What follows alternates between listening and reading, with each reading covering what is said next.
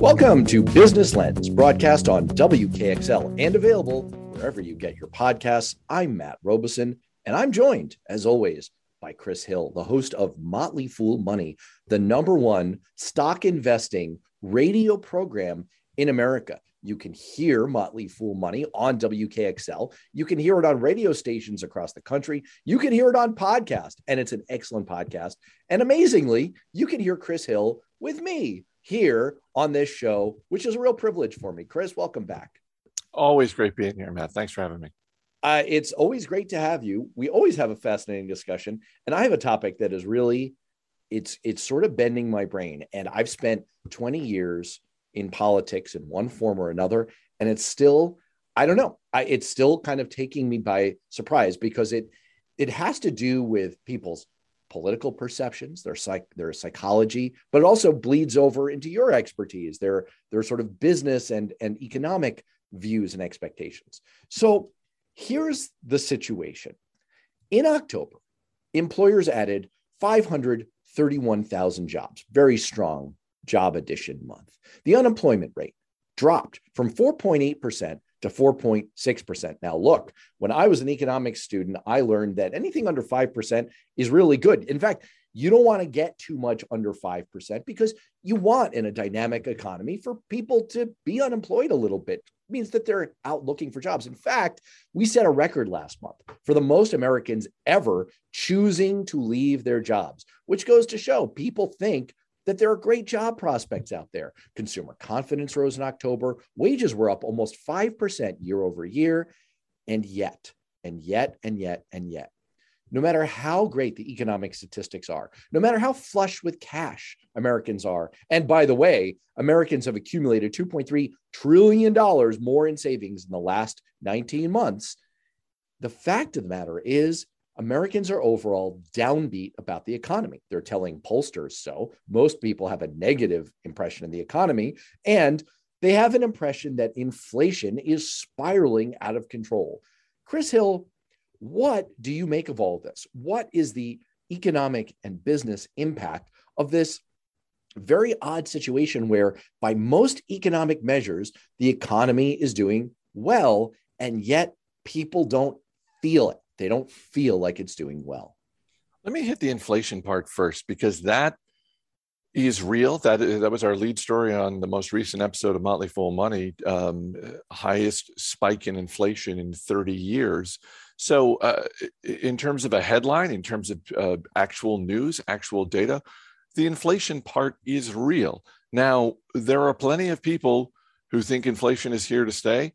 There is, however, an increasing amount of data and what we're hearing from different companies that indicates that the inflation is really going to wane over the next 6 months. It is truly going to be transitory, a word that has always existed, but really has been used a lot in investing circles over the last, call it 6 months or so. So now that we've talked about inflation, let's get to the other stuff. I think that unfortunately the Consumer Confidence Survey, which has been relied on for decades, is starting to become politicized, which is unfortunate because when you look at what people are saying, they are saying, I'm not optimistic about how things are for me as a consumer here in America. A lot of people are saying that. When you look at what people are doing, they're doing the opposite. People are spending money. U.S. retail sales just hit a new all-time high. So people are saying they're not confident, but they are also spending more money than ever before. I think that what we're starting to hear from major retailers like Walmart about how they are set up for the holiday season, both in terms of their supply chain and their optimism, I think it's quite possible that a consumer confidence survey in a couple of months is going to look differently. I hope it would. I hope people are able to sort of divorce how they feel politically with how they are feeling about their own pocketbook. But again, there is a real disconnect between what people are saying and what they're actually doing. People are not acting like they're unconfident about the economy. People are acting very confidently with the way that they are spending. From a stock investing perspective, from the perspective of what you do and think about, write about, and talk about on Motley Fool Money every day, how do you read a situation like this? Now, all caveats understood. Longtime listeners to you on Motley Fool Money or to us here together on this show know that you advise. Motley Fool advises a long time horizon, a long-term perspective. So we don't want to get too caught up in the ups and downs of inflation, the economy today, people's perceptions today. And yet you can't help trying to read a little bit into a situation like this where people's perceptions can shape reality. I mean, we see this in the market all the time. We see market runs, we see sudden market panics. How do you, when you have the numbers telling you two different stories, or you have what people say and what people do telling you two different stories, how do you read that? And how are American businesses reading that? I think you have to go with the hard data over the personal feelings. It's not to discount how people feel, but and we'll get into this later in the show, just in terms of some of the results that we're starting to see from different businesses. But people can feel however they want. But when they decide to spend money, I think businesses would take this situation, which is people are feeling kind of negatively, but they sure are spending positively. I think businesses would prefer that to the reverse, because go back 18 months where the personal savings rate in America skyrocketed because we were in the early days of a global pandemic. The country was essentially in lockdown. People weren't spending money. They weren't going anywhere. And so therefore their savings rate was skyrocketing. So if you polled people back in April, how are you feeling about the amount of money that you're saving? They would feel really good because they were saving a lot of money. That would not help the businesses that were crumbling because people weren't going out shopping. They weren't going out to restaurants. They weren't going out to movies. Right. And indeed, what we see, according to the JP Morgan Chase Institute, is that the median household's checking account balance was 50% higher in July of this year than in 2019. So we have this really weird situation where if you look at what people, as you say, are doing, they have more money. They are spending it. And they're leaving their jobs, which suggests, who was the Treasury Secretary who got into so much trouble back in 2008 when he said the fundamentals of the economy are strong? And I mean, you invoked politics a moment ago. This is obviously, what I like to talk about all the time, but that created a lot of political waves because it was like, oh my gosh, are you on crack? Do you not see the evidence of your eyes? The fundamentals of the economy aren't strong. But it does seem like, as you say, that if you're a business, you're not unhappy with the situation. Consumers have a lot of money to consume with, and they're kind of voting with their feet. They're saying, yeah, I think I'm going to get a good job if I leave my job today. So it's sort of this awfully tricky position where, and yet, they have this expectation that something bad is going to happen. Now, is it a possibility that, as much as we talk about, and maybe it's become a little trite, gosh, the pandemic has changed so much in our economy. It's changed so much in what we do day to day. Is it possible that we've just been conditioned, and that's going to affect the business and economic climate for the next year or so? We've been so conditioned by the conditions of the pandemic that we kind of expect something bad to happen. It's sort of like the Red Sox before 2004. It's like, we're cursed. Something bad is going to happen here. I know things are looking good, but man, the price of hamburger meat is up. So the disaster is looming. Like, is that a factor here?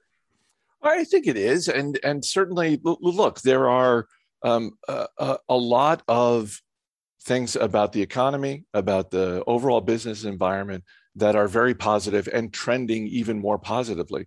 there are still a lot of people out of work. There are still people who are hurting in one way or the other. And all it takes is for someone to either have that experience in their own home with someone in their family or a close friend. That has a real effect on people. So again, I don't want to dismiss the consumer confidence survey, just with a broad stroke and say, well, it doesn't matter. How people feel matters. But again, when you look at what people are doing with their money, some people are quitting their jobs because they're doing better. They feel more financially secure. Some people are quitting their jobs because they just don't want to take it anymore. And that's how the pandemic has changed them. So, those feelings are very real and they're very valid. But again, and we'll get to some of this more in a little bit here, people are spending money. And so they're not acting like the sky is falling. They're acting like, no, things are good. And I'm going to spend money. Well, let's talk about that for a second. Now that you've kind of teased it, a classic radio tease from an experienced radio host like Chris Hill. I mean, we're about to enter the period of the year that retailers rely on, the Christmas. Let's be a little more broad about this. The holiday, end of year shopping season. So how is that looking? I mean, usually you start to see upticks and trends start to form anytime after Halloween. And so we're in that period now. What are the early signs saying? The early signs are very positive for the holiday season. And this is the most important part of the year for retailers. And we've gotten two pretty great and positive data points this week. One is Walmart's latest earnings report, which, of course, an earnings report is looking back at the past 90 days. But part of every company's earnings report is them giving some amount of guidance towards what the next 3 to 12 months is going to look like. And in this case, Walmart, the biggest retailer in America, was saying they're expecting a very good holiday season. They are very optimistic. Their shelves are stocked. Their supply chains are in very good shape. They're very optimistic about the holiday season. We also got a report from MasterCard. MasterCard puts out a report from time to time, which is really just sort of they call it spending pulse. It's sort of MasterCard's way of tracking spending, making some predictions about what they think is coming. And in this case, it was about next week. It was about Thanksgiving week. And MasterCard, let's just put it this way, all the lights are green when it comes to spending. When you look at MasterCard's data, they're expecting increases across the board, both in-store and e-commerce, and an increase in e-commerce spending, even if it is just single digits, even if it's just, well, we think it's going to be up maybe 8% over last year. Keep in mind, last year was enormous. Last year was an anomaly for e-commerce sales. So any increase, no matter how small, that is predicted for online sales is massive when you compare it to 2019. Other interesting thing, and this sort of ties into something that we heard today from Home Depot. MasterCard is looking for a couple of key categories to drive this increased spending on Thanksgiving week. One is luxury goods.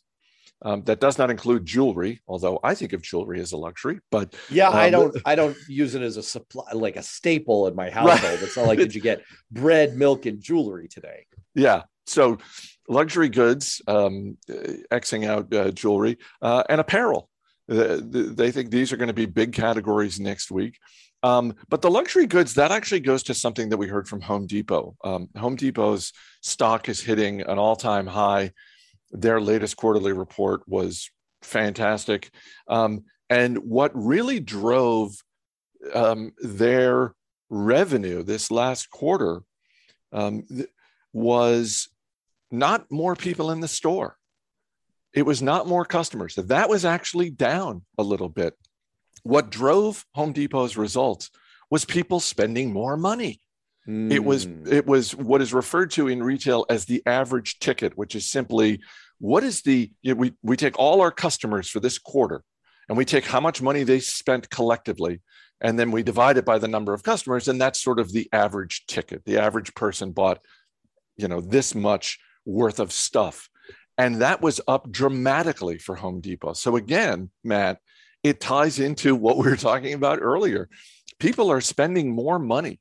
And in the case of the MasterCard report, they're expecting that to continue Thanksgiving week and presumably for the entire month of December. How do you look at that, and how do business analysts look at this part of the equation when it comes to the overall economy and the overall investing environment? Because the economy has shifted over time. We're much more service sector dominated. And so many, as this has been in the news a lot recently, so many of our supply chains extend not domestically, but into Asia. And so when you see retail sales growth, there's a question of, well, where do those dollars end up? How much velocity and circulation are they getting in the US economy? And what is the ultimate impact of that? Now, the second quarter of this year was very, very strong for US economic growth, above 6% annualized GDP growth. And that dipped in the third quarter to around 2%. It was a little lower than most economists' expectations, not drastically lower, just a little lower. The expectation was that the fourth quarter would pick up. So as you think about the overall stock market, the overall stock index, and of course, just the broader economy, what do you make of these kinds of retail sales figures? How important are they for driving the overall economic picture? They're incredibly important because it's really what drives our economy. But as you and I have talked about in the past, this is not to say that this bodes good things for every business out there. It is worth pointing out that both Home Depot and Walmart are $400 billion companies. These are enormous companies. And so part of the reason they were able to post the results that they did, and part of the reason they are both set up nicely for the holidays, is they were able to essentially lease their own supply chains. They've got the wherewithal and the resources to go out and make sure that they were not dealing with the same level of container ship problems that a lot of other retailers have to depend on. So that is the benefit, or one of the benefits of being that big a company. They were able to do that. But we've been talking a lot about luxury. It's worth pointing out, Walmart's business is based on providing good value for people. Shares of Walmart actually dropped a little bit in the wake of this great earnings report because while their costs are rising as a result of the inflation that we've talked about, Walmart absorbed some of those costs. They just said, look, we're not going to jack up prices for our customers to the degree that some Wall Street analysts might want, because the most important relationship we have with our customers is that trust that Walmart is always going to be a place where people can find good value. So, the CEO, Doug McMillon, is a very smart leader at that company. And he knows it's much better to take a short-term hit from Wall Street if it means preserving that long-term trust with customers. And just very quickly, what I hear you saying in part is that given the supply chain problems that we've been talking about for months now, it may be that there are some winners and losers in the months ahead. And one of the key factors in determining if you're a winner is how well do you control your supply chain?